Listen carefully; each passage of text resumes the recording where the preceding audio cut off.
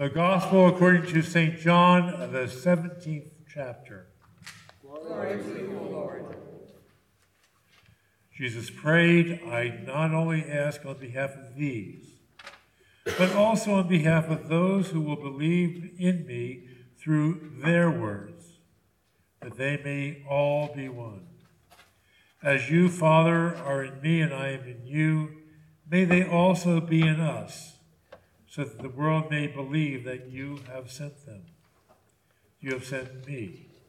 The glory that you have given me, I have given them, so that they may be one, as we are one. I have in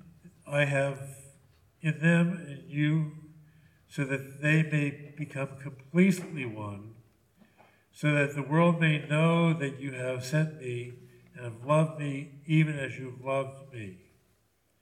Father, I desire that these also whom you have given me may be with me where I am, to see my glory, which you have given me because you loved me before the foundations of the world. Gracious Father, the world does not know you, but I know you, and these know that you have sent me.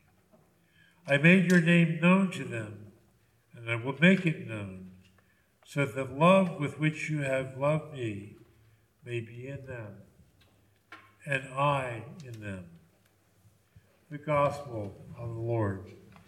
Praise to you, O Christ. So, when I offered to do a temple talk at church, I hadn't had a direction or a message in mind until something very unexpected happened to me last week.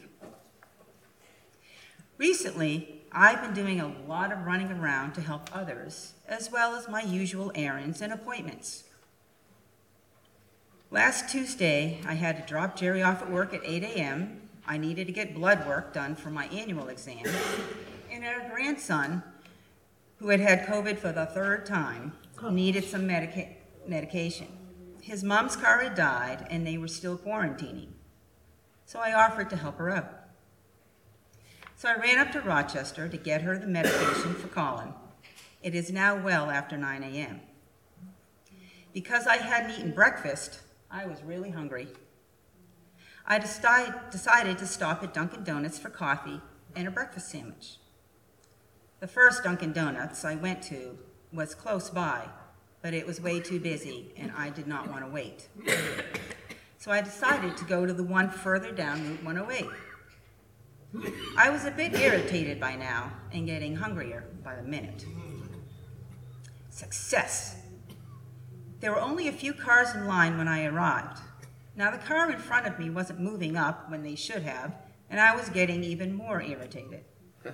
The passenger happened to get out of the car, went to the back of their car, and then got back in. I thought that was very odd. It added to my irritation. Once I got to the window, the clerk took my card and returned it to me. She said that she didn't charge anything on my card because the people in the car in front of me had paid for my breakfast. Wow. Wow, I was right. I was so surprised and pleased, but then I felt bad because I had gotten so irritated with them. I sent them a good well wish and thanked them even though they had already left. This event immediately reminded me of the book Silver Boxes, The Gift of Encouragement by Florence Littauer, one of my favorite Christian authors. Her book and message are based on the Bible verse Ephesians 4:29. The version that she shared is a little different than the one I shared with Molly, but it was, "Let no corrupt communication proceed out of your mouth, but that which is good to the use of edifying, that it may minister grace unto the hearer." Bingo. That was my message that I was to share with you today. When I used to do children's stories at my previous church in Newmarket, I always had something happen or cross my path that provided me with the topic for my next story. God has always provided me with what I've needed, including messages to share. In her book, she shared that she was visiting a church and knowing that she had often spoke to groups about her other books, she had been asked to do the children's story. But she didn't have time to really prepare, so she chose to tell the children about the verse, Ephesians 4:29, that she had been spending time with her sons at home with. When she asked the children what this message meant, the responses of the children were precious. These responses assured her that they understood the message Paul was trying to give to the people of Ephesus. One little boy said it was like building a tower and each block was a good word, but then he said it was not nice to knock them down. Then near the end, a little girl made an incredible observation. The verse meant that our words are always to be like little silver boxes with bows on top. What a wonderful visual to help remind us. That little girl's comment sparked Florence to write the book, Silver Boxes, The Gift of Encouragement. Her book helps us to understand the impact of our words and also the words that have been spoken to us. When I decide to study a Bible verse, I like to think about three things. What does it say? What does it mean? And how does it apply to me today?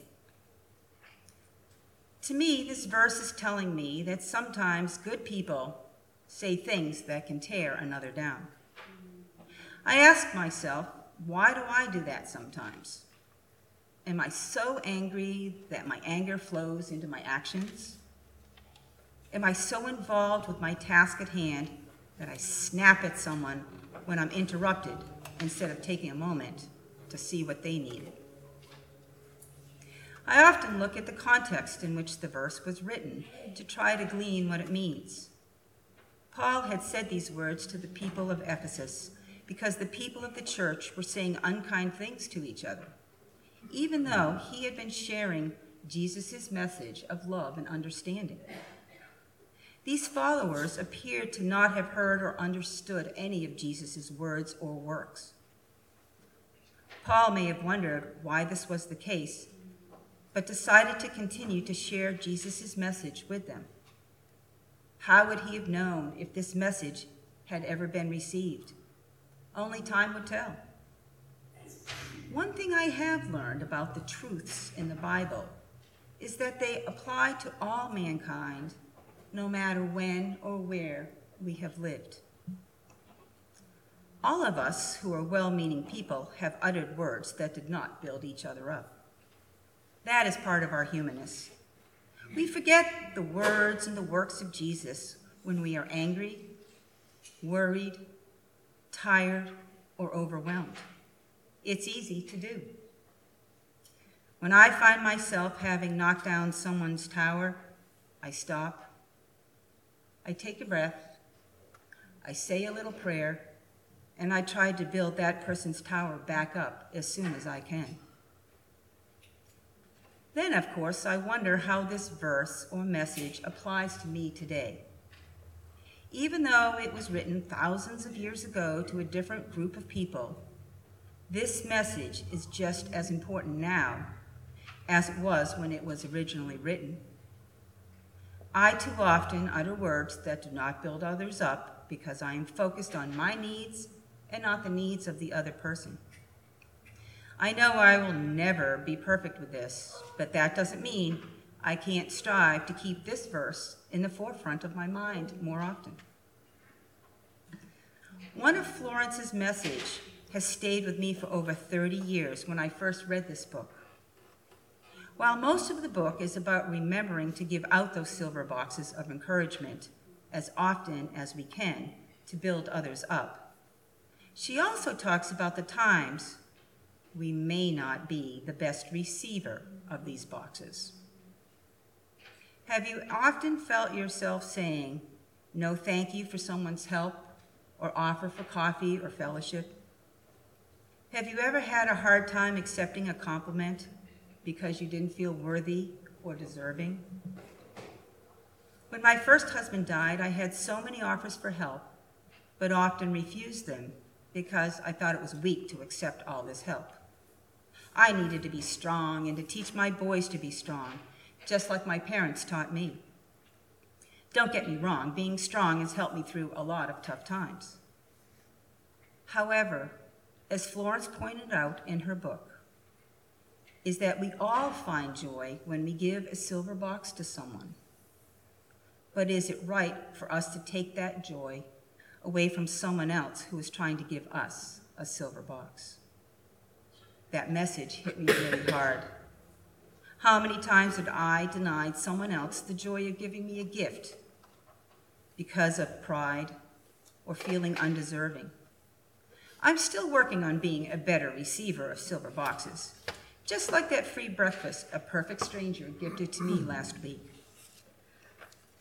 I would like to end my temple talk with a poem that was written by Michael Bright, but Florence Littauer decided to put in her book. Silver Boxes by Michael Bright. My words were harsh and hasty, and they came without a thought. Then I saw the pain and anguish that my bitter words had brought. Bitter words that I had spoken made me think back through the past of how many times I've uttered biting words whose pain would last. Then I wondered of the people I had hurt by the things I'd said, all the ones I'd discouraged when I didn't use my head. Then I thought about my own life, of painful words I'd heard, and of the times I'd been discouraged by a sharp or cruel word. And now clearly I remember all the things I might have done, but by a word I was discouraged, and they never were begun. So help my words be silver boxes, neatly wrapped up with a bow, that I give to all so freely, as through each day I gladly go. Silver boxes full of treasure, precious gifts from above, that all the people I encounter might have a box of love. My hope for you is that you are blessed whenever you give or receive a silver box. Thank you for letting me share my message with you today. Thank you for listening to this week's sermon from Holy Trinity Evangelical Lutheran Church in Newington, New Hampshire, part of the Evangelical Lutheran Church in America. You can find us at htelc.com, and don't forget, you are loved.